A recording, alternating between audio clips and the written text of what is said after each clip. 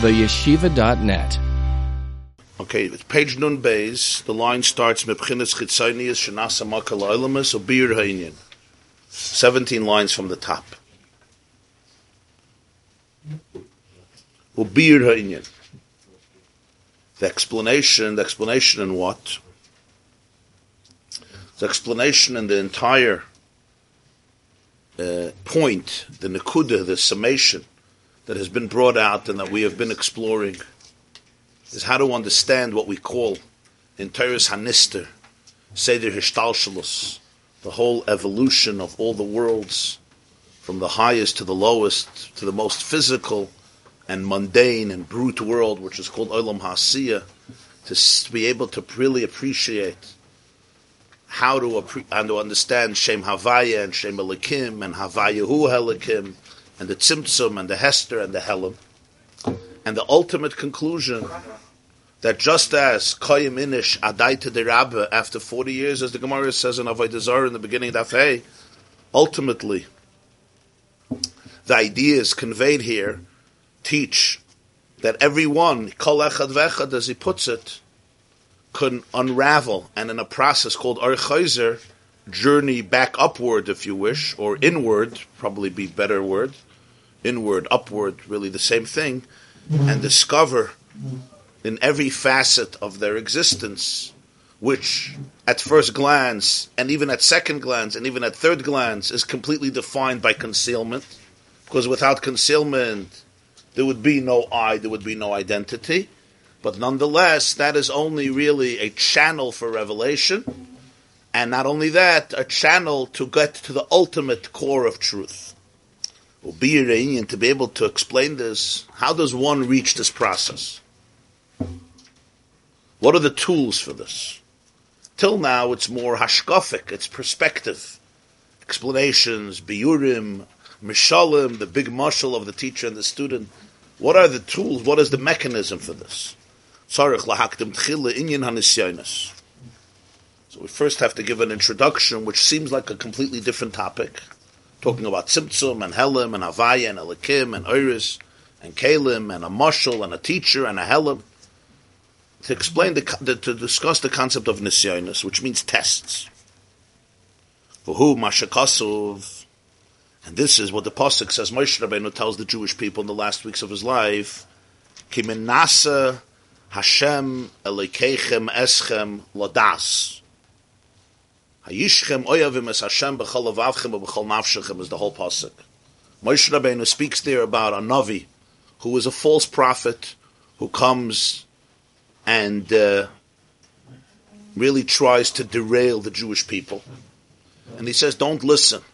And you have to know that sometimes Ki menasa Hashem Elokeichem eschem. God, Hashem, Havaya, his words is Havaya, Yud Kevavke, Ki menasa Havaya Elokeichem eschem, is testing you. That's one classic pasuk that says that there's a concept in life called menasa, from the word nisui nisaya. Or as we say every morning, Vahi acher advarim me'elav Elikim nisa es Avraham, from the word test. Shemenasa mesa'adam em yamad ben nisaya.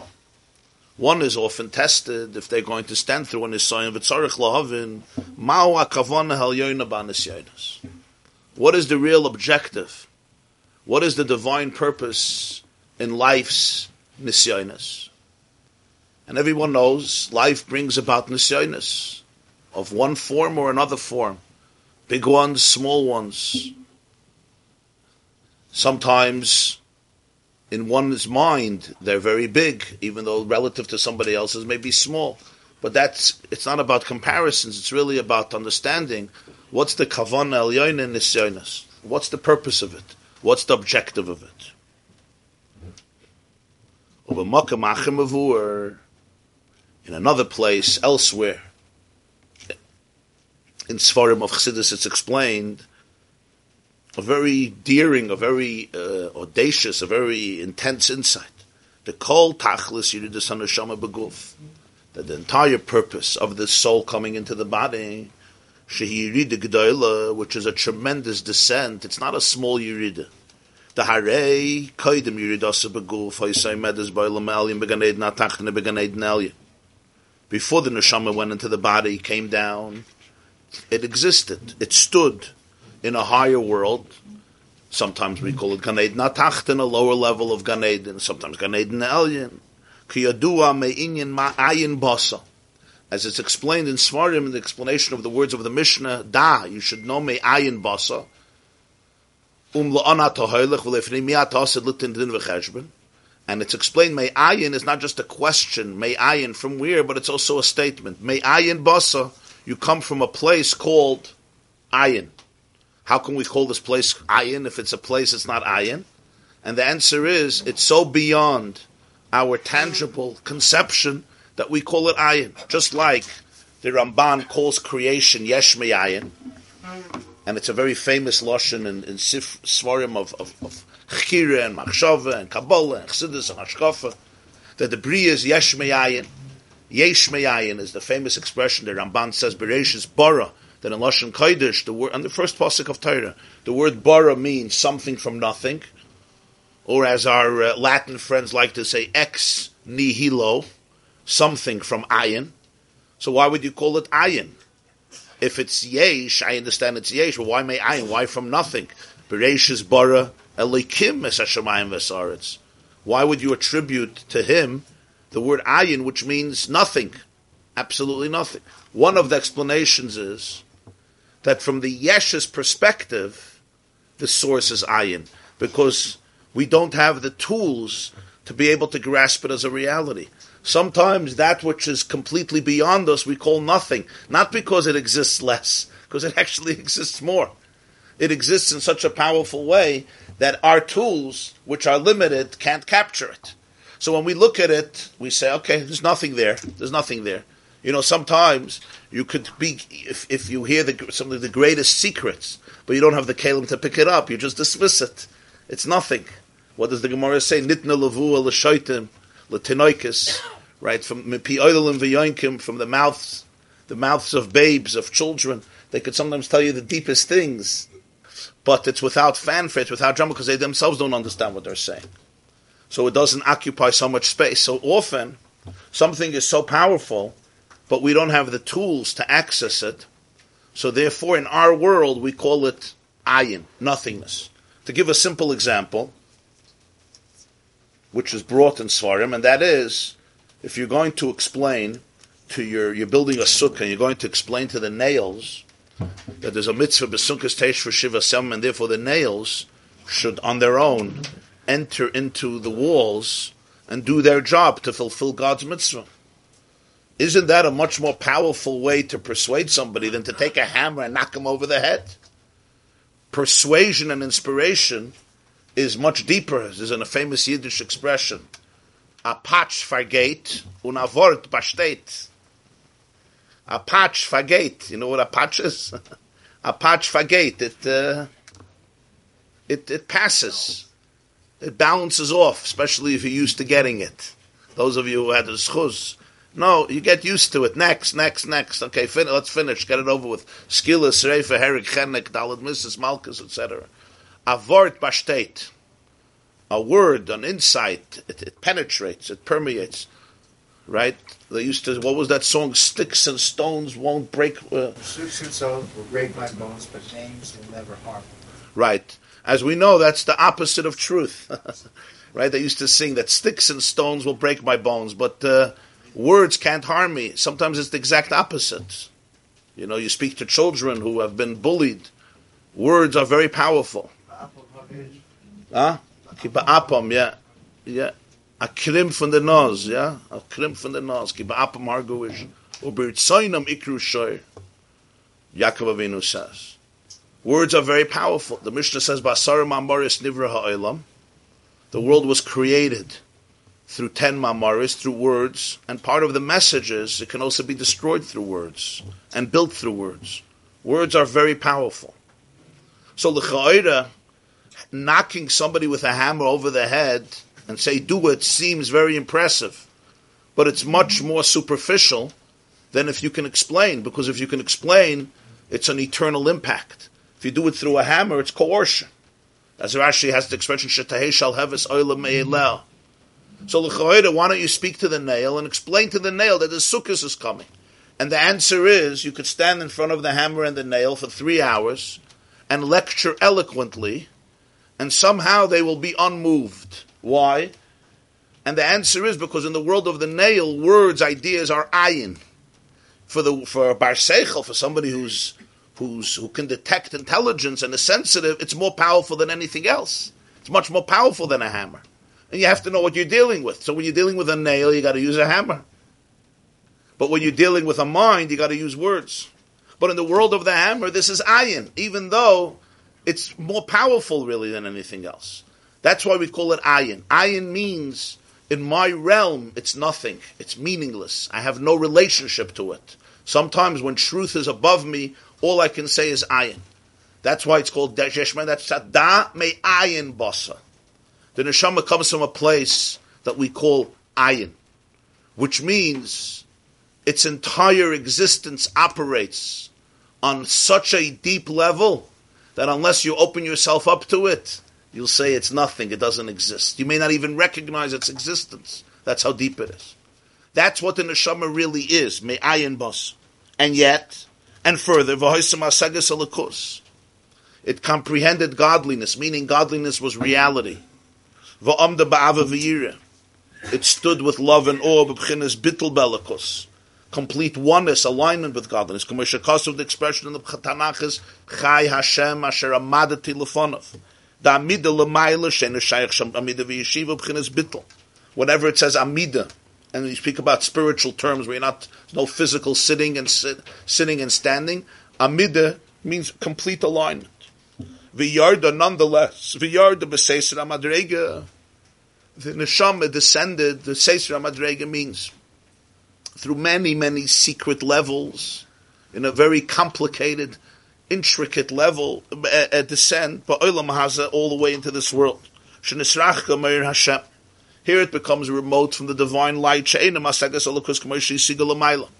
no way the neshama in the body can detect and comprehend godliness the way it did above.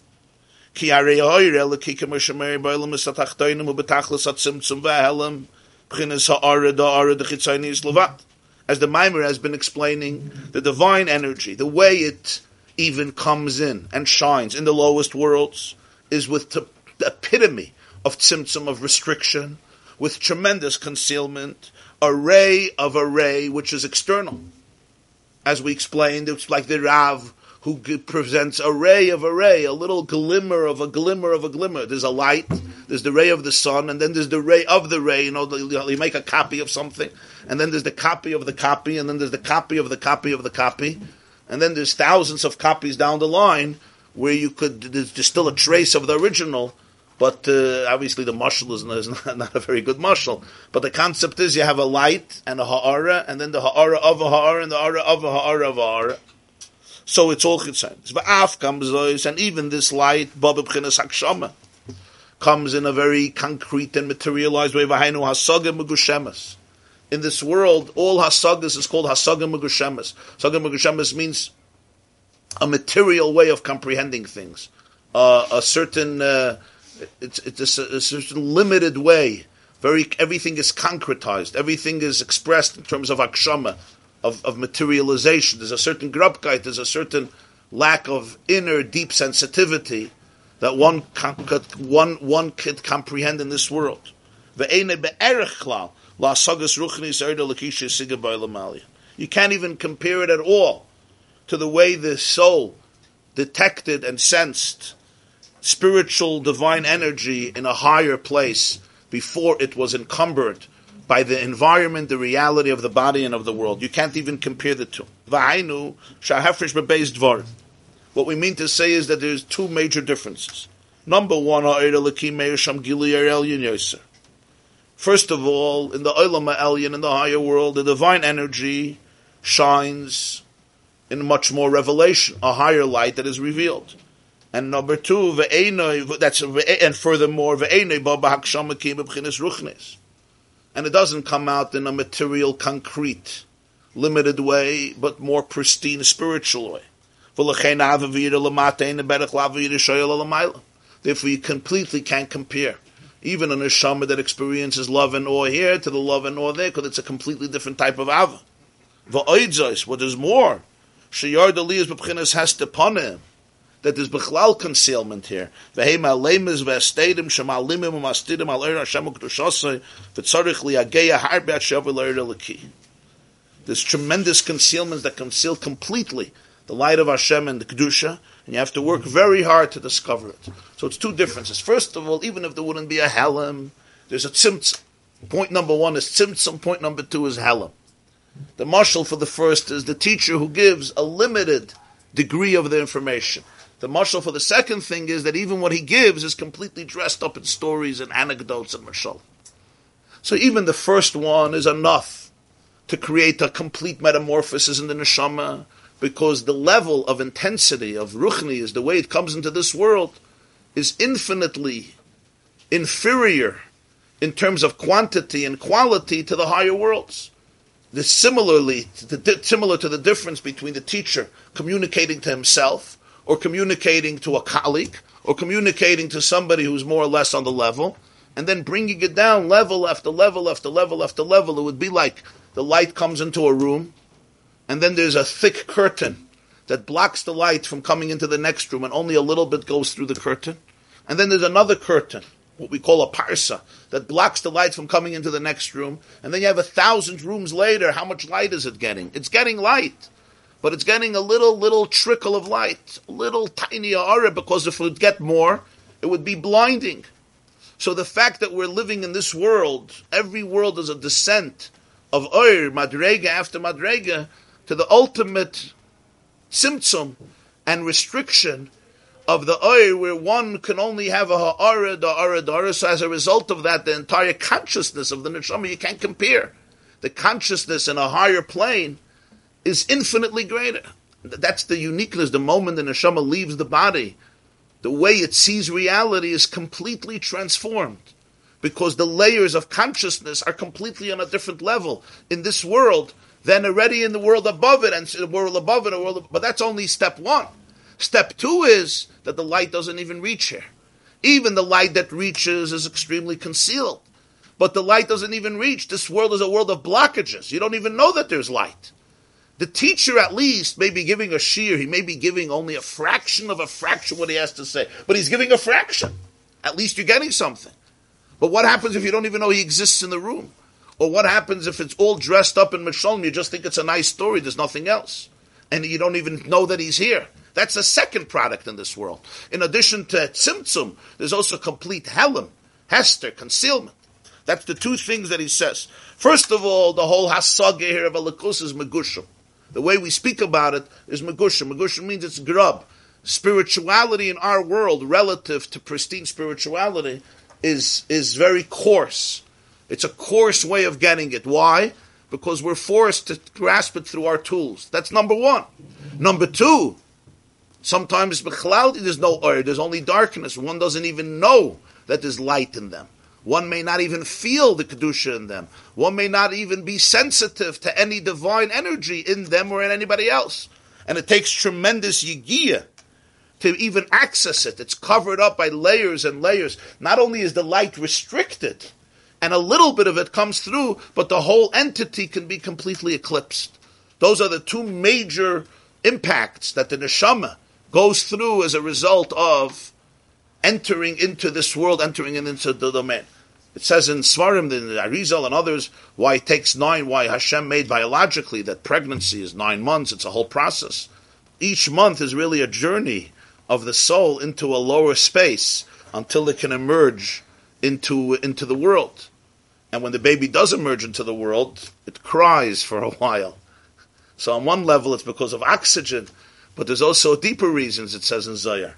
So this is a quantum leap, and in many ways a traumatic event for the soul who comes from the world of ayin and now one day enters into a new reality. And much of the tension of life, even though we're not conscious of it, is the tension between the soul pre-birth and the soul post-birth. Da me ayin basa, the quantum leap from a place of ayin into a place of yesh, with all that entails for the soul. Now, because we're already here, we're learning about this, like we often can't even, what are you talking about? Not my soul, maybe you're talking about somebody else's soul. My soul doesn't have any of these issues. But that's only because the soul actually went through this, and I may not relate to that state of consciousness. All this describes a tremendous yirida, a tremendous descent. Hine, so it says that tachlis kavanas yiridasa hu b'shvil hanisyonos. So in some places it says that the whole tachlis, the whole objective of this yirida was the concept of nisyonos. Shaboyim la'adam, which come to a person. We asked before, what is the objective of nisyonos? And in us, and he started to say that in some places it says that the whole purpose of the neshama coming into the guf, which is a tremendous yirida, is for nisyonos. Which means that there's something very, very powerful in these nisyonos. What does this mean? So he says, Shaboyim la'adam, they come to a person. Shehem b'chinas hester pona. All nisyonos are basically reflecting concealment. All they're revealing is hester ponim, the hiding of the face. K'moi b'istalkus chayis hashefa. A nisayon basically means something is being removed. Some life, some hashpah, some flow that a person needs, that a person wants, is being challenged. It's being encumbered. You think about the nisayonos that a person has in life, whether they're physical or emotional or spiritual. They're inside of you or they're outside of you. They come from the past, they come from the present. Whatever it is, whatever type of nisayon, but the common denominator is it's always a hester ponim. There's a stumbling block. There's a boulder in my life. There's something blocking. There's something concealing. There's histalkus chiyus hashefa. The life force, the hashpah, departs. B'miniyas briyas haguf. Sometimes it's a nisayon in health. Person is struggling with their health or somebody who's their loved one's health. That's a very serious nisayon. It disrupts a whole life. There's no need to elaborate on this, but anybody who's been through such a situation knows how it just, life is going in a particular direction, and then one bright morning, a curveball just derails everything. One discovers a whole new reality in terms of health, a health challenge. On a different level, but it's also a big nisayon. Financial duress. Again, for people who don't experience it, they don't know what it is. But somebody who doesn't know how they're going to buy a new pair of shoes for their children, or pay the month's rent, or even buy fish for Shabbos, and it's ongoing, it's the stress of it. It's not just the lack of money, it's what comes with the lack of money. Somebody once told me, he says, I have my own Yomim Tovim. I said, when? He says, whenever the bank is closed. He says, when the bank is closed, says, for me it's a real Yom de Pagras, it's called, a real Yom Tif. That's my Yom Tif. I know till the next morning, Alois HaShachar, can schlafen. Okay. Miniyas Mammon means financial duress. And all of this ultimately, how he describes it is, lahastir kidei lahastir al oir v'chayis Hashem u'kedushasa. All these nisyonos, it's not just physical challenges. They all block the light of God. They cover the oir of the chiyus of Hashem and the kedusha. One doesn't feel one doesn't feel godliness here. One doesn't feel holiness here. One does not feel sublimated here. All one feels is blackness, darkness, stress. And this is the real stress and anxiety of life that people deal with. He just gave two examples, but of course, as we all know, the examples are quite elaborate.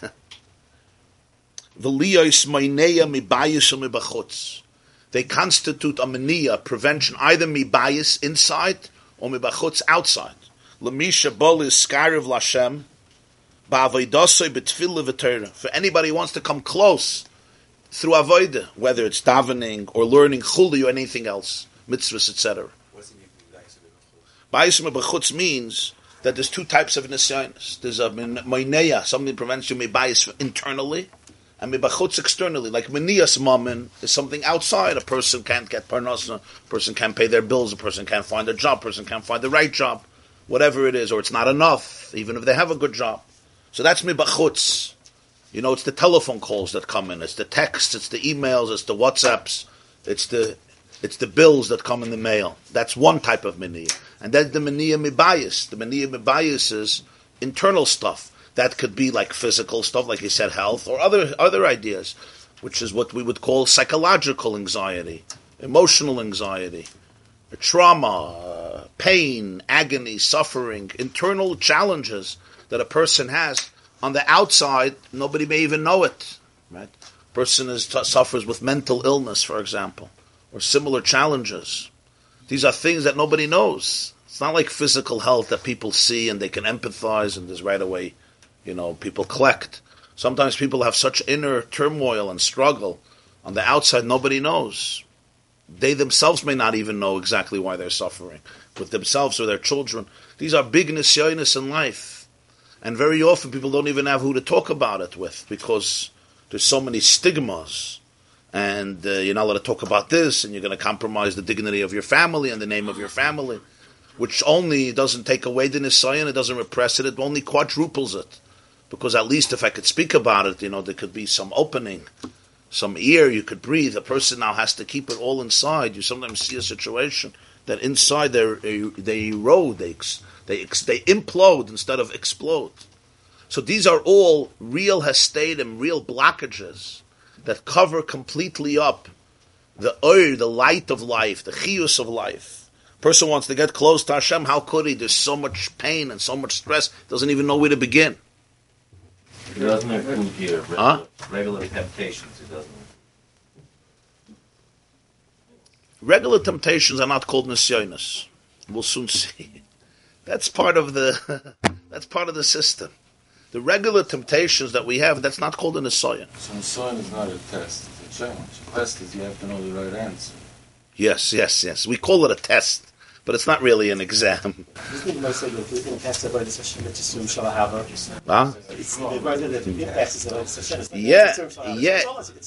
It could be. You could call it Yisurim Shalava, but it's still Yisurim. Yeah. The holding back of the R is a positive challenge, or the challenge is quadruple because there's no R. What's the? It's probably both. Probably yesh v'yesh. I mean, the fact that the person that has financial difficulties, what? Because they have there's a lack of R in their bank account. Is that how it? There's no external account. It's not like it's shefa of money. The money is a. I wouldn't put it that way, but just to put it in simple words, every type of nisayon represents a certain obstruction in hashpah. A certain obstruction in hashpah, a certain chiyus, a certain flow that either gets compromised or seizes chas v'shalom, or gets diluted or gets derailed, etc. The lottery, I was supposed to win the lottery, he did, so it got derailed. So that's what he's saying. He got the R. Yeah, but that's not a nisayon that he didn't win the lottery. I'm just saying every nisayon basically represents an obstruction in the flow, in the flow of life. It could be physical, it could be emotional, it could be spiritual. There's nothing in the R that causes the R to be lost. Okay, fine. Question: is there an interactive relationship, whatever the expression was, think good if it will be good, so that if a person focuses on the sign or a challenge, he can somehow intensify it, whereas if a person accepts it, doesn't deny it, but recognizes that it is a good, that somehow mitigates it? That's a beautiful idea. There's a famous expression of the Tzemach Tzedek, I think it comes, tracht gut wird sein gut. The way we think about reality affects reality. We'll see more of that soon. But that's a very fundamental idea. Our approach to it really has much to do with how we deal with it and what the results are. Yeah? I didn't understand what he said with regular temptations and nothing to you here. I don't know what you mean. He wants to know why he's mentioning health and money. Why doesn't he mention every day he presses snooze on his alarm clock? So those are from the small temptations. In other words, there's the daily human condition that we deal with. But sometimes there could be a nisayon morality. For example, what Yosef went through with Eishes Potifar is called a nisayon. Because, he was put in a place with a tremendous test. It wasn't just every person has to choose constantly, right? There are situations, circumstances where you face a real big nisayon morally as well. But those are unique circumstances. Going to sleep on time, to be alert and sitting here and understanding, that's not an insight. You're saying it is a nisayon. Everything is a nisayon. And so starts at night. Yes, Rebbe, I heard along these lines, I'm sure everybody did, different stories of people that had like the Rebbe was saying, an inner challenge that was going on, a worry or something, and someone gave them a good word or did something good for them, and it changed them around like that. It brought them, Yeah. V'sheyamad b'nisayon neged kol minei ma'akev, that a person stands up with this, a person withstands the nisayon, the test, against, contrary to every preventer. B'shvil zeh hayatachlus hayedidah shel haneshama. This was the purpose of the descent of the soul. Sha'idei zebal legilui or elyon yosef. That means that the power of dealing with a nisayon is so profound, it's so impactful, that it was worth for the neshama to come down. And what does it mean to come down? It's not just you're going down a roller coaster. That's a dramatic drop. What do they call it over there? Those free falls where you have a drop. But you're dealing here now with a drop not of 100 feet and not of 400 feet or 1,000 feet, but a drop through all of these worlds. It was worthwhile to be able to give the person the opportunity to stand up to all of his tests and challenges. Because of the Gilui Oir Elyon, the tremendous light and closeness through it. But this has to be understood. Why would this be the tachlis of the neshama? Because you say that through this, one reaches the ultimate oir, the ultimate light, the ultimate closeness. Why? It's an impressive thing, it's an important thing. But as the Gemara has an expression, don't give me your bite and don't give me your honey. Don't give me your nisyonis and don't give me your light. What does it mean to withstand? Accept that you're being suffering? That's a good question. What does it mean to withstand the nisayon?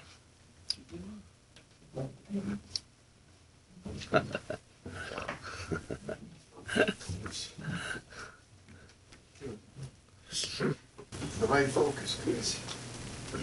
To not give up on the art. So if somebody has Believ's mom, say let the checks down, what's the stand? How do you stand up to that? A Yid once asked his friend, what's Pshat we say in Novolotzian? Umekablin dain min dain v'omrin kaddish. Yeah, what does it mean? So he said, I'll tell you, I do it every day, he says. I take a loan from one person, yeah. Then I have to pay back. I don't know how to pay back, because I take from somebody else. Yeah. Then I have to pay him back, so I take from somebody else. And so I go to everybody, he says, Umekablin dain min dain. I accept from this one, from that one, that one. For Amrin Kaddish, somebody's going to say Kaddish on the money. I don't know who's going to say Kaddish on the money, but somebody's going to say Kaddish on the money. Or at one point, I just tell both of them, I say, listen, I anyway don't have money. Why don't you fight it out between yourselves? I'm taking from you and giving to you. Okay. I don't think that's called. They say a Mai said that there was once a Yid who came to his friend. It was Erev Yom Kippur in the morning. And he says, $75,000 5 years ago. You have to pay me. Mamash, such gneva, such sheker, what you did to me, you never paid me back.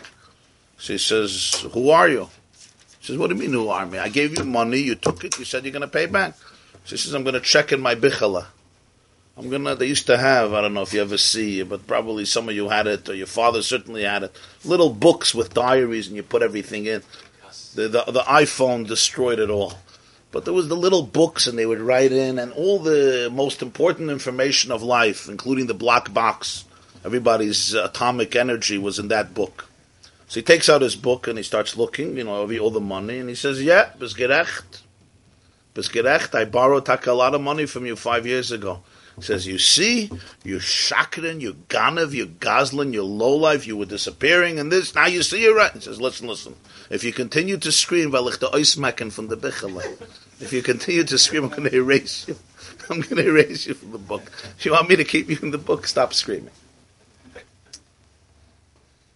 There is, of course, he's not. You don't need a mimer to tell you that if a person has a health issue, they have to go to an expert. So posik v'rapa yirapa, as Chazal say, mikan shenitnu rishus l'roifel l'rapas. And as you know, there are shittas in the East. The Mefarshim bring it, Even Ezra brings it, that held you're not allowed to go to doctors. They said, if God wants somebody to be ill, why are you mixing it? So Gemara in Baba Basra, Turnus Rufus, the governor of Rome, told Rabbi Akiva, if Hashem made somebody poor, why are you giving him tzedakah? Why are you rebelling against God? God wants him to be sick. God wants him to be poor. That's what he told Rabbi Akiva. He said the whole concept of tzedakah means there's no faith. You don't believe that God runs the world. You don't believe God wants him to be poor. Person stands up, person is sick. God wants it. What are you mixing it? But the Torah holds otherwise. V'rapa yirapa. So that's a davar pashut, an obvious thing that every person, according to their capacity, and even beyond their capacity, beyond their perceived capacity, ought to always try to do in their life whatever they can do to eliminate the obstacles, the challenges, the difficulties, the pain, the stress of anxiety. Whether it's financial, whether it's emotional, whether it's spiritual, whether it's mental, of course, whether it's health related. And and sometimes that means being very creative. It means opening yourself up to new opportunities. It means thinking out of your own box, right? It means consulting people that you may have never consulted before. It means consulting yourself in a way that you may have never consulted before. It means working through a lot of stuff. That's a given. That's a given. In other words, we are not told turn your other cheek and take another smack. God wants partners, not obedient robots. Partners means, yes, as Rebbe Akiva told him. He said, how do you make bread? You take stalks of wheat, right, and you remove the chaff, and you grind the kernel, and you turn it into flour, and you turn the flour, and you knead it with water, and you bake bread. Where do you have the chutzpah to start manipulating creation? And the answer is creation was created for you to be a partner. Shutef l'kadosh baruch hashabara lekim lasois l'sake, says the Medrash. There's a partnership in creation. The creation has an author, and the author wants a co-author. And the co-author, together with the original author, perfects the world. And that's why we build hospitals. And we build spiritual hospitals. And we build places where growth and transformation are possible on every level. That's a davar poshet. But that's not, that's a yisoid in Yiddishkeit, right? Pikuach nefesh, doiche kol ha-Torah kula, and you're mechalel Shabbos and Yom Kippur, and the Kohen Gadol in Kodesh HaKadoshim, doing the Ketores on the holiest day, if he hears that there's a baby who's in danger, right, and he happens to be in Hatzalah, the Kohen Gadol, so there's a chiyuv for him to throw down the Ketores, even though the whole world is based on this avodah. It's Kodesh HaKadoshim. He has to take the Ketores and throw it down, and take the blood and throw it down and run out and get into the ambulance, and drive to save this child. It's Kodesh HaKadoshim, it's Yom Kippur, it's a Kohen Gadol, it's a whole Klaisel, and it is a baby, or some old person who already lived their life, and they're suffering anyway from dementia. But if the Kohen Gadol stays in Kodesh HaKadoshim, he's called a Ritzeyach. As the Shulchan Aruch says, I raise a Shoifech Damim. That's the doctrine, that's the theology that has guided Jews for thousands of years. That's the Yesodus of Torah. V'chai behem, v'loi sheyamos behem. Nobody says somebody is suffering. That's what God wants. Reb Moshe Leib Sossever was once asked, everything has a source in Kedusha. What's the source of atheism in Kedusha? What's the source of apikursis in Kedusha? And he answered, when it comes to helping somebody else, somebody says, I have a problem. So you say, Eved helfen. That's why there's a big God. Why don't you daven? He'll help you. So he says, here, you got to be like an atheist. Here, what God does, let what God will do. He'll figure it out. What you have to do is, I can help, I have to help. I can say, I run this world, I decided this, it's Hashgacha Pratis. You got to mix into Hashgacha Pratis. So this is where apikursis becomes a very holy trait. And emunah becomes a toxic trait. There's times to give it over to God, and there's times to say, this is my calling right now. Moshe Rabbeinu could have also gone out and see an Egyptian beating a Jew and give a krech to say, let's go say Tehillim. Galus Mitzrayim was a gzeira, it's my fault. And then two people hitting each other, and then women being all these things. The first Jewish leader should have said Hashgacha Pratis, like we always say Hashgacha Pratis. Yeah. I met somebody the other day. Says it's Hashgacha Pratis. I meet you. I have to talk to you for half an hour. It's Hashgacha Pratis. So I told him, I'm sorry, I would love to, but I shouldn't have an urgent thing I have to go to. He says, but it's Hashgacha Pratis that I meet you. I told him, after I leave, it's going to be Hashgacha Pratis that I left too. It's also going to be Hashgacha Pratis. Right? Hashgacha Pratis is not when you choose Hashgacha Pratis, becomes Hashgacha Pratis. Somebody else, it's not Hashgacha Pratis anymore. It fits into my schedule, became Hashgacha Pratis. Maybe Hashgacha Pratis is also on the other person, Hashgacha Pratis. Right? So, Hashgacha Pratis is not a game. So the Rosh Leib Saseva says, at this point, you have to assume responsibility. And that's a very, very important yisoid. Probably needless to say, but it's always good to emphasize. What we're doing here is we're going to the next step. We're going to the next step. The next step, as we will be exploring the side gate, the next step, minus Zion, is dealing with time. One of my smaller ones. Yeah, very good. I don't know if that's what withstanding it means. Fine. What we're dealing here with is something. I'm not going to say deeper, because the first thing is quite deep and very, very important. But it's basically the perspective of the internal emotional state of the person who's experiencing the Messiah. How they handle it. Of course they have to do what they have to do. That's not a question. That's the first step. You always have to do that. Instead of sitting and crying, do something. But the question now is how a person handles a Messiah. Reb Simcha Binim of Pshischa. I'm going to conclude with this because this is a long discussion that we're going to continue tomorrow. Reb Simcha Binim of Pshischa said the following. As me verliert Geld, hat man gar nicht verloren. Geld kommt and Geld geht. If you lose money, you lost nothing. Money comes and money goes. As me verliert de gesund, if somebody has a health challenge, that's a significant loss, because part of their life, their body, has been compromised. He says, even if not their soul and their mind, but it's a serious challenge. A health challenge is a serious challenge, at least for half of them. But then he said, so he said, verliert Geld, verliert man gar nicht. You lose. Verliert de gesund, verliert man halb. You lose half. As me verliert de Mut, verliert man alles. When you lose your courage, your resolve, your mut, it's attitude. Mut is determination.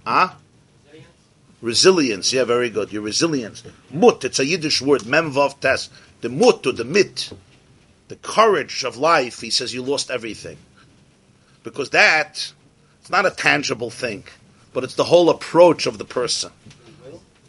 Your will, your Grit. Yes, your grit, your the oomph of a person.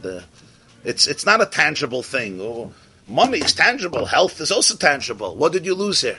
But really, you lost the engine. You lost the battery. Or to put it in the words that we're going to see is, you lost the ability to be able to find God here. You lost the ability to be able to find truth here. To be able to find meaning here, to be able to find purpose here. And that becomes, in a way, the greatest tragedy, because the person gets broken instead of being sublimated. As we will see in the continuation of the Maimon.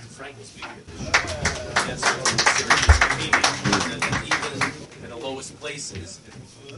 Yeah, to be able to find God there. So that's the Oris and Shepherd that everyone's asking about. It's the mut. It's not the money and the. But certainly, I can't give that advice. That's what you're saying. Yeah, he's not going to be discussing if somebody has a financial issue, what do? They have to figure it out. I mean, to the best of their ability. But till they figure it out. Because he said me bias and so there's internal, and you explain. So given a Yiddish let Shalom Aleichem. Yes. I think the Eibishter soll helfen. They tell me. He said the Eibishter soll helfen. Find them was helfen. Soll helfen. Pleasure to have you. One of the option of the Rebbe's. Es gab ein Augen Rebbe's schon spät. Auf jüdischer Säu. Sei gehabt nicht, was zu tun läuft. Jecha Woche Hashem was zu tun. Very good. So you So get? you looked at the watch. So you get? Der Segen hat nicht was zu tun, läuft er. Ich habe was zu tun. Very good. He doesn't stop. Yeah.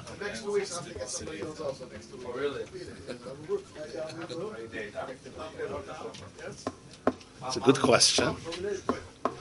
The answer is, the literal interpretation is Damei Ayin Basam Etipasricha. The deeper, not you're nothing, you come from a tipper, which the deeper interpretation is, you should know, May Ayin Basam. Yeah. That on one level you come from Ayin. And you should know that on another level you come from a Tippas Rucha. And all your problems come from the fact that you can't make peace between the two. So either you run into the Ayin or you run into the Tippas Rucha. And if you'll understand that you come from Ayin and you come from a Tippas Rucha and both exist in your life and there's acceptance of the Ayin and the Tippas Rucha, there could be peace in the world, in your life. Verstehst?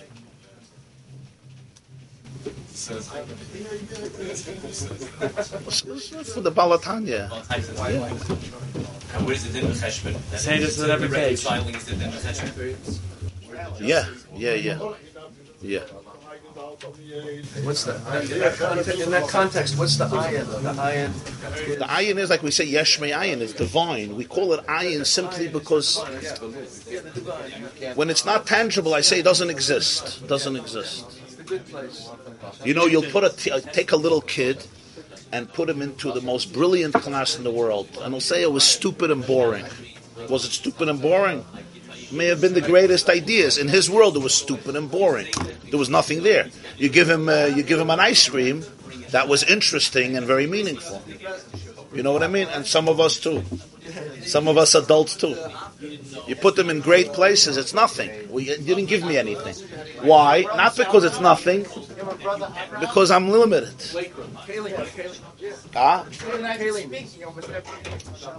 Why did you switch to a So with standing the Soyan, it's not about, of course you have to try to change the facts. Oh, you said me b'chutz. Like I said, if you're talking about anxiety of the Soyan, then I understand. No, but b'chutz is the fact. B'chutz is the fact. Okay, so you understand my question. I mean, Yeah. So we'll continue.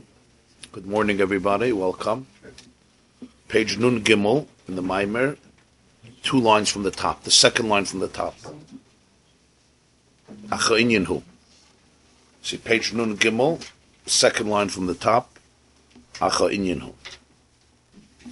The truth being conveyed here was that essentially one can truly find infinity within the finite, and as long as they can work to remove the blockages and the concealments, the mashal, if unraveled, will bring you to the nimshal, meaning that the various layers of concealment and experiences of life, all the way down to the most minute experiences here in this world, essentially are channels to connect to infinity, even if they have been obscured heavily and intensely, as explained in the entire conversation with the Tzimtzum. And to explain all of this, and the mechanism, we changed course to begin to explore the concept of nisyonis in life, challenges in life, obstacles that really test people, sometimes in profound ways. And in the works of Chassidus, it's explained that it's the purpose, or it's at least one of the explanations of the purpose why the neshama came down here. which always needs an explanation, why a soul that is so lofty and so sublime and so divine and transcendent goes through such a metamorphosis, such a transformation, which we call the Yeridus HaNeshama, the descent. It's not a small gradual descent, it's a quantum leap. It's an enormous descent from one space into a completely different world. As he said, on two levels. Number one, even the light that it's capable of achieving in the body is infinitely inferior to the light it's capable of achieving and experiencing in the divine bosom, so to speak, in heaven. Because everything, all experiences of love and awe and spirituality, ultimately in this world, are obscured and they are much more coarse. So even the Ruchnius here is much more coarse, it's much less fine. So you can't compare even the spirituality of the soul. But in addition to that, there's something even more drastic, that it enters into a world where everything is concealed. Even a little trickle of light you often don't see. Kedusha is concealed, God is concealed, the light of Hashem is concealed. One often has to toil very hard to discover that Or. So this Yerida needs a justification. What's the purpose of it? What's the purpose of this descent of a soul, which is the source of all the tension in life, goes back to that moment that the soul leaves its natural environment and enters into this new space. And one of the explanations is that this is all for the Nisyonis, which it experiences only in this world, which means that there's something so powerful in the Nisyon that it's worth for the soul to go through the transformation. We're not dealing here with a system trying to crush and torture chas v'shalom a soul. On the contrary, you're dealing here with a source of infinite love. So that means that there's something so powerful and positive that it's worth it for the soul to go through this Yerida, this transformation. And the truth is, why does every soul have to get you? Every soul. Well, every soul has its own journey, how it reaches its ultimate potential, no question. It has its own shlichus. It's not the answer. No. That's why, or this should really understand. Understanding, yeah. And the truth is that in many ways it makes sense, because we see that nisyonis in life are so abundant and so, and they don't discriminate. They don't discriminate. You know, every person, you know, sometimes at face value you don't see it in other people, but you know, the moment you get to know people and you get to know their lives, you see every person has what they call a pekala, a suitcase that they carry, sometimes a few suitcases. And even if you know, the life of perfection, the life where everything is so smooth and beautiful and splendid, exists in fiction novels. It doesn't exist, very seldom exists in reality. And somebody who has such a, I still not, the only people I know that have perfect lives are the people I don't know. And the only people I know that have perfect marriages are the people I don't know. And the only people I know that are free from all of these obstacles are the people I don't know well. It seems almost like, I don't want to say essential to life, but so much part of people's lives, in one form or in another form. So this means that nisyonis are not some type of, you know, mistake. It happens to be my mazel, his mazel, her mazel, that mazel. Some curse that certain people have, and they're now looking for sgulas, how to get rid of it. But rather, it's an essential component of understanding the role of the soul in this world. It's a major component. And what that means is that every person will confront different nisyonis till Mashiach comes, when there's complete revelation. But knowing this is a comfort, that the soul came down to confront us. This is not a mistake. This is not because you're evil, because you did some big sin, because you're a horrible person, or because you were born in the wrong month, and your astrological signs have condemned you, have condemned you, or because of a previous Gilgul, or because your father or your mother, or your teacher, your community, or if you have just bad mazel that you had. Mazel literally means the constellations, bad constellations. Not that these factors have no influence. Of course, a lot of things have influence on people's lives. But ultimately, as he says, the purpose of the neshama coming into the body is to face down, to literally be able to look at nisyonos and face them down. But that itself needs explanation. What does this mean? What is this positivity? What is the growth that we're addressing here? So this is where he continues the next phase of the explanation.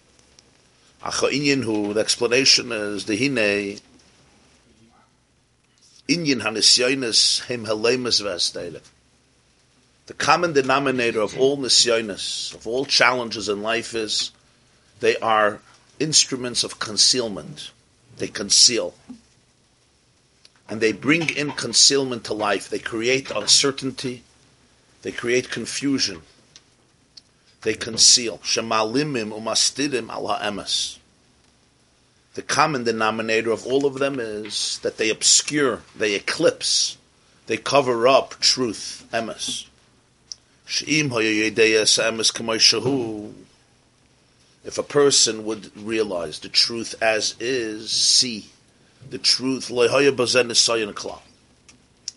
we call a nisayon wouldn't constitute such a challenge.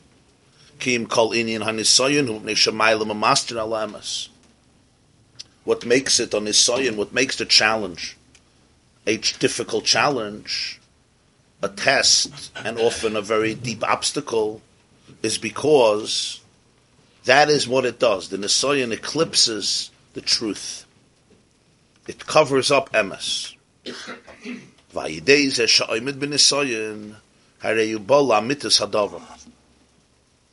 And therefore, the first yisoid in a person facing a nisayon is having the ability to be able to arrive at the truth, to be able to touch its truth. Withstanding, oimid bin nisayon means withstanding the nisayon. We'll see what that means. Allows the person to reach this truth. If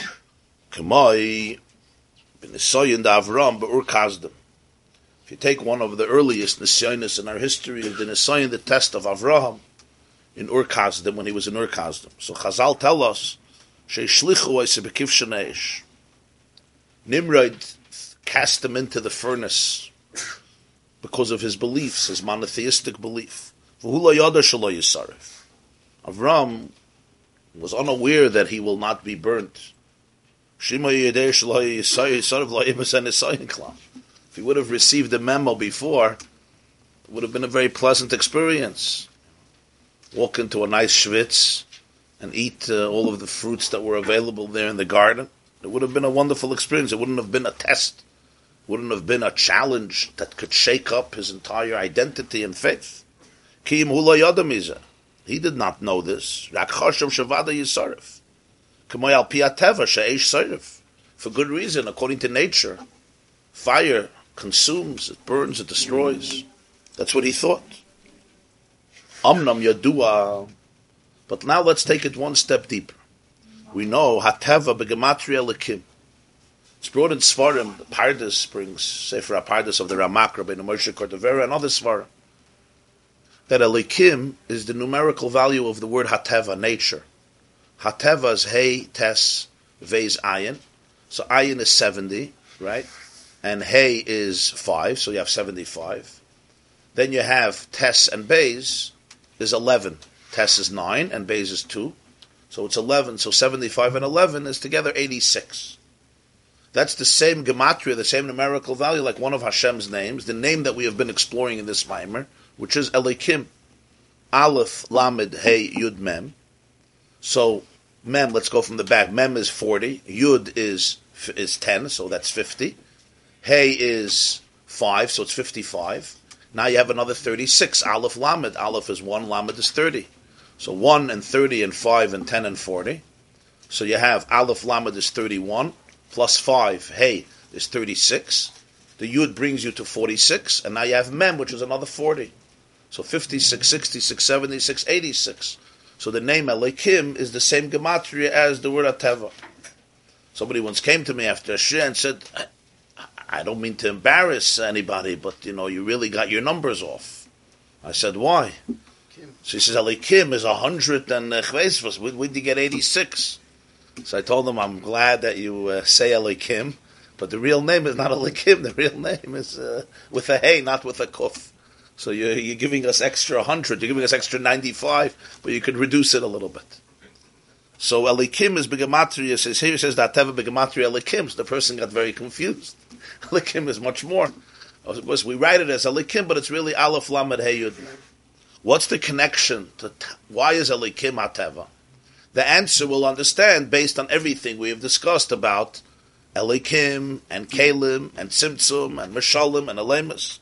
Because Vahainu, Shekol HaHatboyis Sheba'il, all the Hatboyis in the world. Hatboyis means like matbeya. The reason a matbeya, a coin is called a matbeya is because it's minted, it's tavua, it's submerged, like a stempel. Imprinted, right. And that's what teva means. Teva means like imprinted systems. These are the systems. There's the system of how water functions, and that's what all of chemistry tries to teach and tries to appreciate, the chemistry of every single every single existence, and how it functions, and how the combinations, what the results of the combination. So it's called kol ha'atboyis, all the hatboyis, all the imprints that the Rebbeinu Shalom imprinted, both in outer space and on our planet, the systems of the galaxies and the systems of the planets, and the teva of the sun and the teva of the moon and its orbits, and the teva of the Yesodis. There's the teva of every single nivra is called the hatba. Kol ha'atboyis sheba'olam. All the imprints in the world, zehurak mehalavushim v'asterim d'shem Elokim, are essentially a manifestation of the garments and the layers and of concealment that are represented by the name Elokim. That's why Elokim is Hateva. Shayideza, as a result of Elokim, Naser Riboy HaYischalkos. There is so much diversity, and the Hagbala, and this finiteness. Every single creature has its orbit, its limits, its definitions, its limits, what it's capable of, what it's incapable of, its unique identity. Ha'esh Yisroif, the nature of fire is to burn. Ha'mayim Yichbe, the nature of water is to extinguish the flames. Shazat Tivoy Cham, here we're dealing with the nature is heat. Shazat Tivoy Kar, and here it's cold. Chuli, etc. And the etc. continues the infinite manifestations of every single, the teva of every single existence, whether in the world of Daimim, which is the mineral world, the inanimate world, the world of vegetation, the animal kingdom, the human race, outside of the outer space, above the planet. Avol mitzad Shem Havaya shubchinas bilti gvul, but Shem Havaya Yud Kei Vavke, which represents, it's the name that represents pure infinity. Ein Shamchinas Hagbala. There's no limit, finite, Hischalkus, or diversity, the distinctions. Hischalkus is like the word machloikus means disputes, but here it's not about disputes, it is about divisions, that everything is different. The Mayim, water, Ve'esh, Klal, all these divisions don't exist. V'yachalias, Shamayim la yichba. In the world of Yudke Vavke, nothing is fixed in any particular way. So water may not extinguish, not necessarily, Va'esh la Yisrif. And this is the Pshat in the Gemara says, the famous story with Reb Chanina ben Doisa. Misha al-kamay Misha amar l'shemen v'yadlik, yoyma l'chaymetz v'yadlik. The Gemara tells a story, Reb Chanina ben Doisa was very, very poor. And his daughter wanted to light Shabbos candles. There was no oil. She saw some vinegar. She thought it may be flammable. She put it in. She sees it's vinegar, and you can't light Shabbos candles with vinegar. Try lighting vinegar. She's weeping. So Reb Chanina ben Doisa says, my daughter, Biti, don't worry. Misha Amar l'shemen v'yadlik. Yoyma l'chaymetz v'yadlik. The same one who dictated, Amar, he said, to the oil, it should burn, can tell the vinegar to burn. What is this, a joke? Reb Chanina ben Doisa didn't know there's a difference between the role of oil in the world and the role of vinegar in the world. Wine is not made to be, you try putting your wine into your Hanukkah candles. You put a wick into wine, I don't know how much mazel you're going to have. That's what she was crying. But Reb Chanina, vinegar is a derivative of wine. When it becomes sour, he says, Mishama l'shemen v'yadlik, yema l'chaymetz v'yadlik. What Reb Chanina ben Doisa was addressing is the fact that Omar l'shemen v'yadlik. Omar is basara mamoris nivra ha'olam. Misha Amar, that's what the Balatanya explains. Misha Amar l'shemen v'yadlik. Shemen is based on certain sirufim, certain combinations of words. Just like mayim is based on its sirufim. We spoke mayim. Even in chemistry, we know that every molecule of water is made up, for example, of 2 atoms of hydrogen and 1 atom of oxygen. And the Hebrew letters of every word, the Omar, represent the letters that carry the divine energy that creates this particular nature on a spiritual level and then also on a physical level. And they're all connected to each other and they evolve from each other. So on the level of Omar, Misha Omar, Shemen has unique characteristics that allow it to be flammable or to serve as fuel, as oxygen to a flame. Chometz doesn't have it. Vinegar doesn't have it. Says Reb Chanina ben Doisa, that's on one on the level of Elikim. The way Havaya is channeled through Elikim, the way the teacher communicates his energy through the mashal, it obscures the energy. Now, fire is fire, water is water, vinegar is vinegar, oil is oil, an apple is an apple, and a peach is a peach. Everything has its gdorim, its definitions, and there's no way to go beyond that. But what's the emes? Chazal say that there were situations in history where fire and water didn't extinguish each other. We just learned about Barat, right? Eish mislakachas b'toich habarat. Rashi says neis b'toich neis. You had hailstones, and inside each hailstone there was a blazing fire. So besides the miracle of having hail or fire, that the mayim and eish should coexist and not extinguish each other, is very strange. Ukamayim Razal Chazal se al posuk. Ham shelo pachad imoy oise shalom b'mroimov Michal sar shel mayim v'Gavriel sar shel eish v'ina mechavim zeza. Oise shalom b'mroimov. He creates peace in his heights. That Michal is the source of water, the spiritual angel of water, and Gavriel is the spiritual angel of fire. They should be in a fight. Fire and water never get along. Either one wins or the other wins. They can't coexist. There's no shalom bias between fire and water. Nobody has ever achieved that great feat.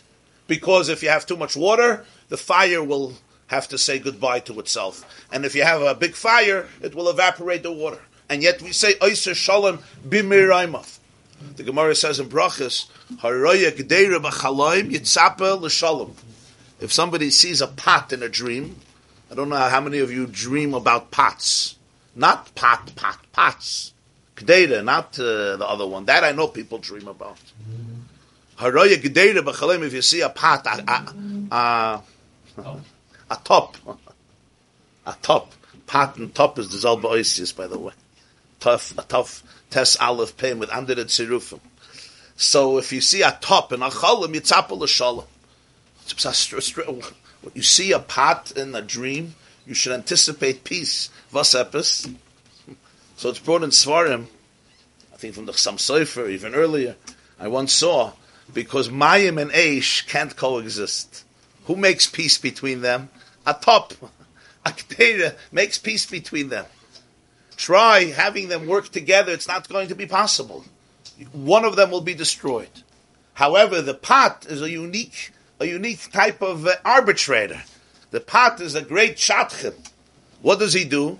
He has the food in the pot. He puts the water there and cooks up the water, and the pot gets hot, and the fire under it could now coexist together with the water, and not only don't they obliterate each other, but they enhance each other. The water gets enhanced by the fire because it gets warmed up and it can cook the food.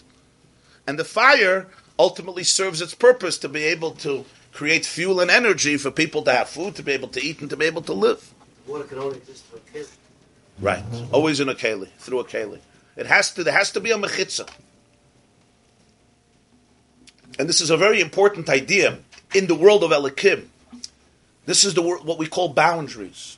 Sometimes you think you remove mechitzas, all types of mechitzas, and you create peace in the world. What do you need mechitzas? In shul you have mechitzas. In relationships you need mechitzas. Who needs mechitzas? Why do we need walls? Why do we need partitions? Remove all the walls, remove all the boundaries, and the world will be as one. Imagine no walls, no boundaries, no partitions, nothing. Everybody is one. But the truth is that what that does is, it doesn't create peace. It creates much more disharmony. In the beginning, could look like it's so beautiful. Like we know in every marriage needs to, people have to come together. But if there's no boundaries, if two people decide we're completely one, everything is one and the same, and there's no respect for the individuality of the other, ultimately, the two will choke each other. And one will be obliterated. It will become too difficult. Because what happens is, Elohim creates differences. And you have to recognize those boundaries. You have to recognize and respect the individual distinctiveness. And if we make believe they don't exist, what often happens, even if in short term, it may seem very promising, but long term, it could become dangerous. It's mamish like taking away the pot and saying, we don't want a mechitza anymore. We want the fire and the water to make peace with each other. The problem is, for fire to be fire and water to be water, you have to recognize the distinctive qualities and be able to work with each one's nature. That's the product of Shem Elokim, which is a real shame that creates all of the distinctions in the world. But then we say there's Oisa Shalom B'Meraimov. What's Oisa Shalom B'Meraimov? That B'Meraimov, there's peace between fire and water, spiritual fire and water. Michal Sar Shalesh and Michal Sar Shamam Gabriel Sar Shalesh. Ule Pa'amim ha'esh tzoref esamayim k'may be'Eliyahu. In Tanakh we see the story of Eliyahu Hanavi in Har HaKarmel. You know the story of Malachim, what is Perik Zayin, where Eliyahu Hanavi challenges the 400 prophets of the Baal to a religious duel, and basically they have to each offer an animal as sacrifice without fire, without having fire, and beseech their God to bring down a fire. And what happens is, they take 2 bulls. It's the Haftarah of Parshas Kisisa. And they offer it, and they're screaming and hollering and scraping their skin, and they're trying to get a fire. And Eliyahu Hanavi says, scream louder. Maybe your God is sleeping. Maybe your God is in the bathroom.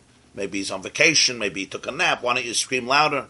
And so helft nicht. There's no fire. And then Eliyahu Hanavi poured water on the altar, which naturally, even if there was a fire, wouldn't be able to take root, because it was full of water. And nonetheless, that's what he says, Hamayim, ha'esh tzoref esamayim. Despite the fact the fire descended and all the whole nation screamed, Hashem hu Elokim, and so forth. Now, we read all these stories. Everyone here, or many of us, or some of us, grew up with these stories. In Chumash, we learned about the hail and the fire, and sticks become snakes, and snakes become sticks, and water becomes blood, and blood becomes water, and frogs emerge, and you hit a frog, and you have more frog, etc. Many people, how do you understand this? How do we understand it? So it's cute magic tricks. It's like magic, more tricks, it's all tricks. Eliyahu Hanavi did another, the Tanakh is filled with such tricks that don't stop. Some people more, some people less, especially Eliyahu Hanavi and Elisha, who even did double of Eliyahu Hanavi, and so on and so forth. But the truth is, how do we understand what is a miracle in Yiddishkeit? What does it mean, a miracle? Somebody once asked me in a shiur, he said, it's funny, he was here for a while, he was here a year or two. He said, it's funny, I never heard you tell a story of some miracle of the Baal Shem Tov. All I grew up was, they told me the Baal Shem Tov, his horses used to fly. That was the only thing I knew. There was all miracles. I never hear you tell us, just you speak about the Baal Shem Tov and you just don't tell miracle stories. Why not? So I told him, I don't know, I didn't have some machshava, why not? But the greatest miracle of the Baal Shem Tov was the Baal Shem Tov himself. Far greater than any miracle he did. The greatest miracle of the Baal Shem Tov is the fact that there was a person like the Baal Shem Tov that came into this world and became the person who he became and taught what he taught and did what he did all the way ad hayom hazeh. But the truth is, there's something more. The way we often understand miracles is very, very childish. It's like a cartoon, extremely primitive. And very often when people become older, and I hear this from a lot of people, they go by and they say, it's all fairy tales, isn't it? Are you supposed to believe any of this? It's one of the things that shakes up people, because it's like, okay, somebody told me, he asked his father, How do you know that God exists and God is real and Yiddishkeit is real? Father here, Monsey, fine Hasidic Jew. So his father said, because I saw by my Rebbe, who lived in Monsey for many years, I saw miracles. So obviously he's real, because you can't just do miracles without it. So his son says, why don't I never saw from that person any miracles. I never saw anything that's a miracle. So he says, well, when I was younger, there were miracles. So the son said, when did it stop? He says, the day you were born. So he says, why? Why did it stop the day I was born? He says, because you're an apikoros. Because you're a heretic. So the day you were born, all the miracles stopped. So he told me that he told his father that, that any intelligent person who listens to the conversation understands that your whole faith is based on a hollow, shallow egg. It's like an egg without anything inside. Isn't it strange that the day I was born, all miracles stopped? And suddenly I'm not privy to any information that you're privy to, but I have to trust you about these miracles. So the father told him, you don't belong in my house. And that was the end of the conversation. So what happens is one has to be very careful and sensitive, because when we don't understand miracles and nature and the proper approach, so it's like, it's cute games, like people would tell their children at Eliyahu Hanavi. Somebody sent out a message before Pesach, that his father every year used to say that Eliyahu Hanavi comes after the Seder, in the middle of the night, and he drinks up the wine, but nobody could see, because it's a private thing, and that's why in the morning, the cup of Eliyahu was empty. So this boy, fine boy, 7 years old, decided he's going to stay up a whole Pesach night to be able to see Eliyahu Hanavi drink the cup. And he stayed up. And his mazel, the place where they used to keep the cup of Eliyahu, was in his room. So he didn't even have to go out of bed. He could be under the blanket, stay up. And indeed, around an hour or 2 hours after the Seder, he hears footsteps. Eliyahu Hanavi is about to come in. He's excited. Anyway, Papa comes in, Tati comes in, takes the cup, pours it out, cleans it up, and puts it back. And he says, he described the emotional letdown. The emotional letdown. And he says, my father meant well. He was trying to inculcate emunah in me. That Eliyahu Hanavi comes and he drinks. But he didn't realize, the moment you say something that's not true to a child, ultimately, they will often delegitimize everything else you said. I know a younger man also from a very fine person. And in 1969, in July, in August, Neil Armstrong landed on the moon. 3 people landed on the moon in the famous first moon landing of 69. This was in the summer, I think July or August 69. And in the summer, so I think they started yeshiva right then or soon after. So he turned to his teacher and he said, how do we say in Kiddush Levana, Kashem shani roiked kenegdech ve'eni yachel lingoya bach. I dance in front of you and I can't touch you. The Chazal were writing something that is inconsistent with reality. Not only can you touch the moon, you could stand on the moon and even bring down earth from the moon and even etch an American flag into the moon. So the teacher turned to this 9-year-old boy and he said that this was a lie. The Goyim, and he used one more group, I'm not going to say the name, but the Goyim made a Yad Achas with another group, and Hollywood produced a mythical reality of going on the moon. It never happened. This is a lie. It never happened. That's what he said immediately with a straight face. So the boy, who's today a grown-up fellow, a grandfather with a family, said, you don't understand, at that moment, everything I learned till the age of 9, I defined in my mind as one big lie. Because I knew he was lying, and lying with a straight face. So I said, that means Yetzias Mitzrayim is a lie. Everything is a lie. In that moment, I was 9 years old, I was a baby. But it was all over for me. It was all over. It took him decades of inner turmoil to go back and have the courage to maybe revisit Judaism. So I told the person, the miracles in Torah are emes, they're true. But we often have a very childlike perspective, and then at some point, very often, people have to now negotiate between two realities. like my mature, developed reality, respect for science, respect for physics, respect for the laws of nature, and then all the stories that they taught me with the coloring books about the early sages or the later sages, for example, the Baal Shem Tov and his ilk, etc. Now, when we, however, understand reality from a deeper perspective, it falls into place. And what do I mean it falls into place? Teva is a very serious thing. Nature is not a game. That's why we say, Ein Semchel Ala Nes. And we all know that. And somebody who decides that nature doesn't exist and only miracles exist, first of all, they may be delusional, but also, it's not according to Torah.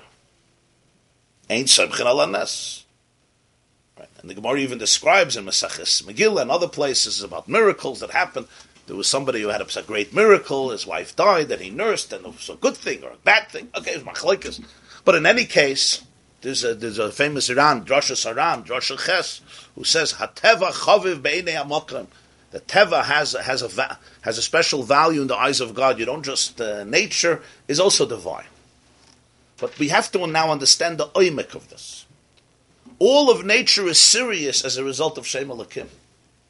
Because Shem Havai Yud Kei Vav Kei is screened and filtered and obscured through the Kalim of Elokim, and what Elokim does is creates his Chalkus, it creates diversity, and it creates Hagbola, it creates finiteness. Just like the teacher cannot share his infinite wisdom, he has to tailor-make it to the capacity of the student and has to dress it up and only give a little trickle so the energy of infinity comes into every nivra in a very limited way, and that creates the structure of that particular existence. And that's how it operates, that's how it functions, and that's how it achieves its tafkid. And you have to respect those boundaries within yourself and within somebody else and within the world. That's very true. Then there's another concept. And it's also true. Reb Chanina ben Doisa tells his daughter, why are you taking oil so seriously? Whoever said that the oil could burn, he can also decide that the vinegar should be burning. What is Reb Chanina ben Doisa saying? Reb Chanina ben Doisa is saying you have to appreciate a deeper truth as well. And what's the deeper truth? This is the next step. Because all these stories is Lamayla and Ateva. Which one is true? When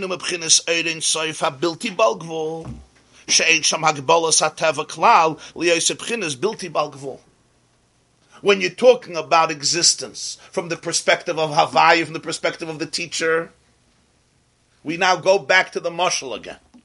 When the student hears a metaphor, all he has is the metaphor. He doesn't have the original wisdom. But for the teacher, there's no concealment. Why is there no concealment? Because within the trickle of light, within the message that he gives to the student, the whole depth is there. So therefore, he never gets stuck in the rigidness of the message or in the tzimtzum of the message. The full infinity is there. From the student's perspective, it's a tzimtzum. So mitzat shem havaya, oirein soifa bilti balgvul.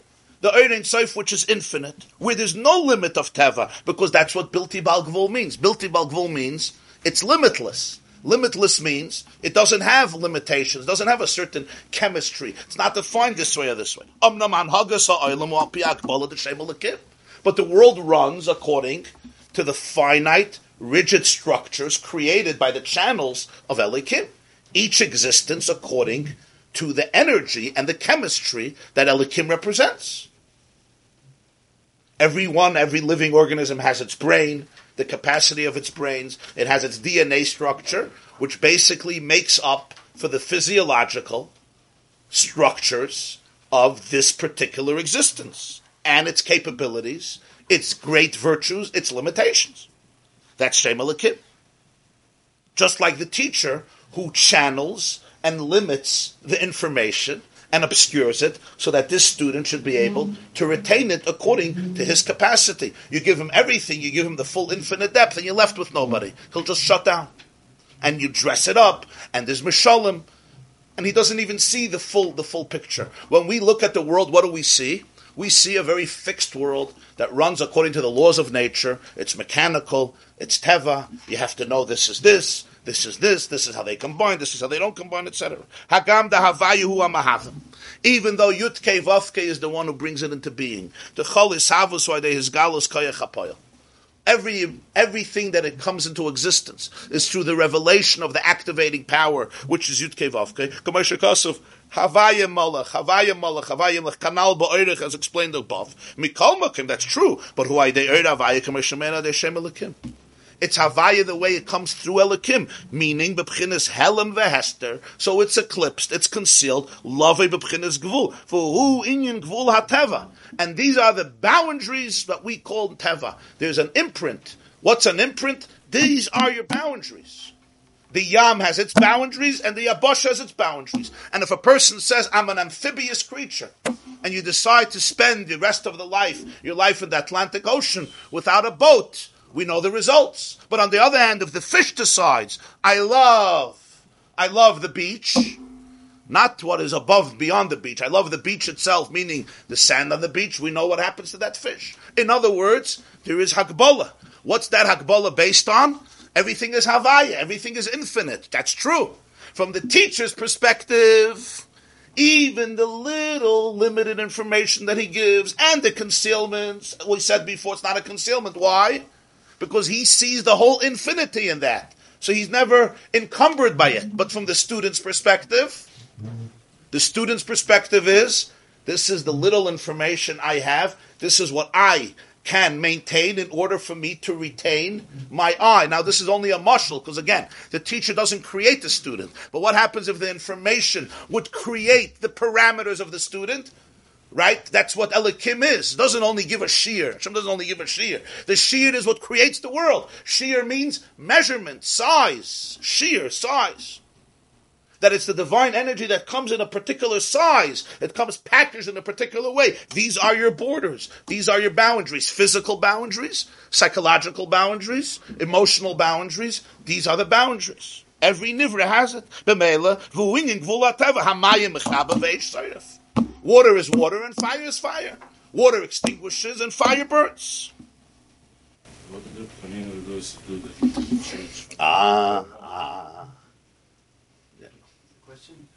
So why the Chanina ben Doisa? If I was Isaac Nish, the Chanina ben Doisa, yeah.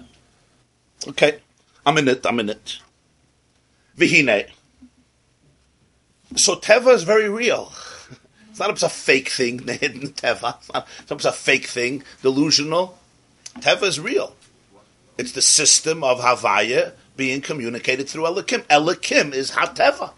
And that's the beauty. You see that the Gematria is not a Pestam in Elikim, HaTeva. HaTeva is Elikim. Elikim describes what Teva is. That's why it's the Gematria. What is Teva? Teva is Elikim. It's the way Shem Havaya is channeled. Just like you'll have sometimes, they were talking about the Nile River these weeks, the Nile River, right? So Rashi explains, and this is everybody who knows about the Nile knows, that the Nile flooded for thousands of years. Every August it floods because Egypt was parched. It's parched earth. There's no rain, almost no rain in Egypt. So the Nile, the Nilus, was it saved its civilization. And during the flood, at the end of the summer, they created canals, and the water would flow through these canals, and they would bring them to farms and fields, and homes and neighborhoods. This is how they had water to drink. This is how they could plant and produce and grow. This is how they could make boats and papyrus and reeds, etc. Their whole civilization was based on the Nile. That's why they turned the Nilus into a god. So you have a huge river. The Nile goes for 4,200 miles. It's probably the longest river in the world. So the Nile River, it's so big, it's so huge. If it would flood, what do you do with this water? It's overwhelming. But you create a ditch, and you mitzamtzim the water, you restrict the water, and a little trickle of water comes, and now it goes into your farm, and it gives you exactly what you need to be able to grow your crop. If the Nile would flood your field, that would be the end of the field. It's called a shitofin. It's a plague. But you're mitzamtzim it, so now your little farm can get the water it needs, not too much, not too little. I don't know if you know that it's an interesting topic. I don't want to get much off subject. There's There's a famous book that recently came out. It's called Let There Be Water. Let There Be Water. Israel, over the last few decades, has done unbelievable things in terms of saving up water. Basically, they saved 50% of the water that they had by figuring out, it's a whole story, there was a particular Jew who figured it out. He tried for decades and they rejected him, but he ultimately prevailed.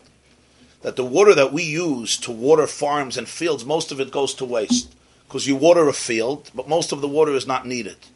What if you can create pipes that bring the water to every tree, every root individually, so you save 50% of the water, and on the other hand, it also produces much better growth because it's tailor-made to it. So they got 50% more water. Israel has a struggle with water. And they're now teaching it to many other countries. South Africa recently had a drought, Cape Town. But Cape Town refused to get direction from Israel, of course, because apartheid. Okay, but that's a separate sugya. But what do you see from here? You take the mayim, right? You channel it. You have to limit it. And if you give me too much, I can't exist anymore. The earth drowns. Again, this is a mashal. But the mashal is a very important mashal. Shem Havaya is everything. It's infinity. There's no structures. In the world of no structure, Teva doesn't exist. Teva is imprint. It's rigid. This is my matbeya, this is your matbeya. And it's very important. One of the worst things you can do to a government is mint your own coins. Print your own dollars. Counterfeit money. This is a matbeya. This is the imprint. This is the seal. Tamar wanted a collateral from Yehuda. One of the things she wanted was chaysamcha. I want your seal, your matbeya, your imprint. This is the imprint. This is the way it's channeled. But again, in the mashal, we're always dealing with two separate things. There's the field and there's the water. And the field needs just enough water, not too much water. But what, and this is where you have to do a little mental gymnastics, and that is, what if the water didn't come to the field? The amount of water created the field. The field was a response. The very reality of the field was a response to the amount of water. The teacher is not giving a shear to the student. His shear is creating the identity of the student. Imagine, you created children, okay, through words, okay? And the type of words becomes the type of child you create. What would it look like? You'd be careful with your words. We don't think of this. How do we create children? So God made this whole biological miracle of how children are created. So people don't realize their influence over there, because it seems like just, some physical procedure with a tipper, with a sperm and an egg, etc. From a spiritual perspective, imagine there's an energy that you're communicating, and that energy is creating the child, the soul of the child, the brain of the child, the physical reality of the child. But what type of child? The child is based on those words. What is conveyed in those words? So that's how we have to understand the nimshal. The divine energy creates the world. In other words, the tzimtzum and the helim, right? It's not just, it fits the teva. That's what creates the teva. And each nivra has its own tzimtzum that creates its teva. So that's what Elikim does. In that sense, teva is very real. And then you have Shem Havaya. And what's Shem Havaya? Shem Havaya is the source of Elikim. V'hinei Avraham loy choshav sheyisnaigim eiban hagash alamayla me'ateva. Avraham never thought that he is going to experience that which is beyond nature. Kiyim ban hagash al pi teva sheish seiref. Avraham realized that probably he will be killed. Umikol makom amad ben Isayan. Now he withstood a tremendous test. What was the test? To say yes to truth or to say no to truth. Avraham Avinu decided to withstand the test, sheloi liyus nifrad melekos, not to separate himself from truth, from godliness. Im shayoloi meniyas v'ikuvim g'dolim k'nimrid v'sayater shratzel l'serv. He had tremendous obstacles. The natural, easiest thing for him to do, the more comfortable thing would be, let go. Give up what you think, give up what you believe. You have so many challenges, you have so much adversity. Let go. Just surrender. They want to kill him. He doesn't. All of these concealments that he's experiencing are part of the reality of how the world runs. The world allows for a Nimrod to have power. That's what Teva does. The world allows for an adversary of Avram to have power. Why? Why? Because there's so many concealments. So a person could function completely on a level of concealment. Mikol makom loy nizaz ziz kol chas v'shalom. He did not budge even a drop. His inner dignity and faith could not be compromised and taken. He did not budge. V'amad neged kol meineu makif.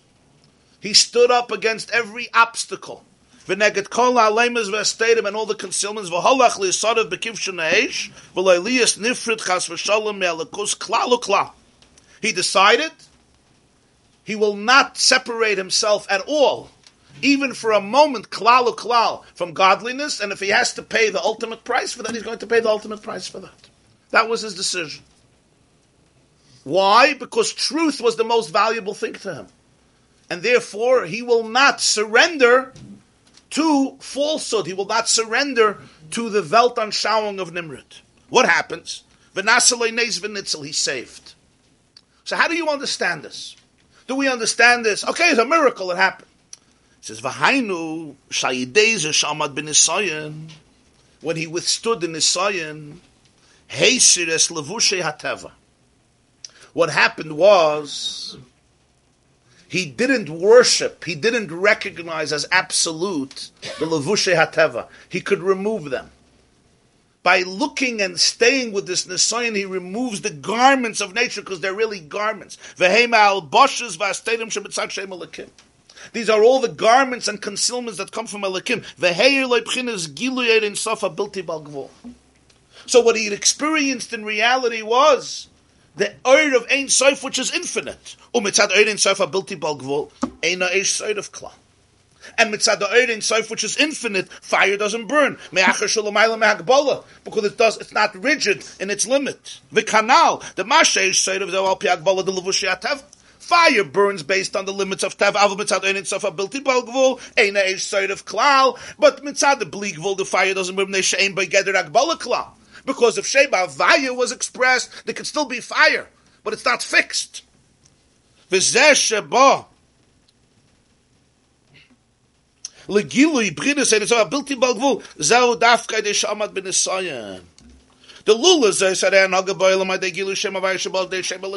usually the world runs Avaya through Elikim, which is an external ray of Avaya. It's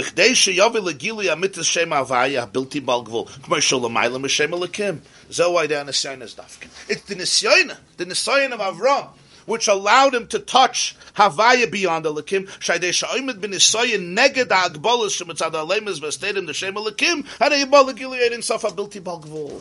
What does it mean to withstand the Nisayon?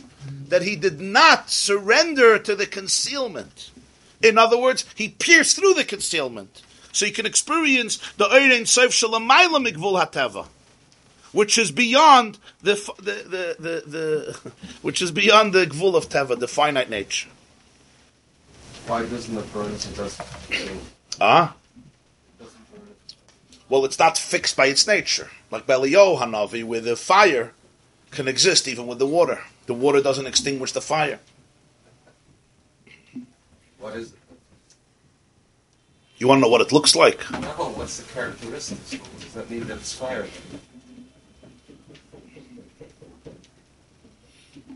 I get the miracle, I just don't understand the whole thing. It's like how the teacher sees the little ray of knowledge that he gives the student. In that he sees everything. So it's not any more limited. I once read an article from a Jew. His name is Professor Yaakov Brauer. He's a neuroscientist and a professor of neuroscience and neurology in McGill University in Montreal for many, many years.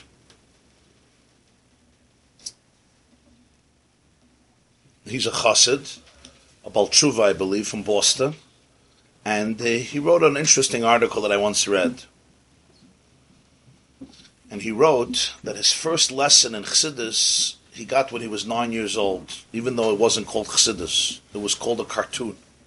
He and his friends would spend Sunday afternoon in the theaters watching cartoons. They were, Jewish kids in Montreal or wherever they were, from, I don't know, traditional background or secular background. And he would spend Sunday afternoons in the theater. And he said one cartoon remained imprinted in his psyche. And maybe some of you have seen it as well. There's a particular cartoon where there is a clever bird called the Roadrunner. And the Roadrunner is wise and clever and wily and sly and is being pursued by a particularly dumb coyote. And the coyote is always trying to catch the Roadrunner and eat it as a meal. But the Roadrunner is always outsmarting it, and that's what makes the cartoon exciting. But Dr. Brower says in one particular cartoon, the coyote is chasing the Roadrunner and about to get him. The Roadrunner sees that there's a cliff at the end of the mountain, so he hides behind a rock. The coyote, who's so passionate and enthusiastic and eager to catch the Roadrunner, is just focused on one thing: I'm going to get you. So he runs, and he doesn't see how the Roadrunner hid behind the rock and just continues to run, and of course, runs straight off the cliff. And is running and running and running and running and running and running and running in the cartoon. And at some point, realizes that the Hayela Deinenu, the Roadrunner is gone, completely gone. And he looks here and he looks there, and he looks back. And he looks back and the Roadrunner is like, hi. And suddenly he sees the distance from him and the Roadrunner, and that there's a cliff. And suddenly the realization comes to him that he is suspended in mid-air, and he looks down. And he looks down and he sees the distance, and he gives a screech, a scream, a huge holler and scream, and only then does he begin to fall. The cartoon was there to entertain children on Sunday afternoon in the 1940s or 50s in Montreal. But there is a profound message. The coyote doesn't begin to fall until it becomes aware of the fact that it's supposed to fall. The laws of gravity don't dictate its destiny until it doesn't realize that it's supposed to be subjected to the laws of gravity. As long as the coyote is unaware that I'm supposed to fall, because there's no way a coyote is flying in mid-air. I am not an eagle, and I'm not a hawk. As long as he is not aware that he is supposed to fall, he actually doesn't fall. The moment he becomes aware that this doesn't make sense, I can't be here. There's laws of gravity. I can't be here. I just jumped off a cliff. That's when he actually has to fall. Okay, think about this, and we'll explore it more.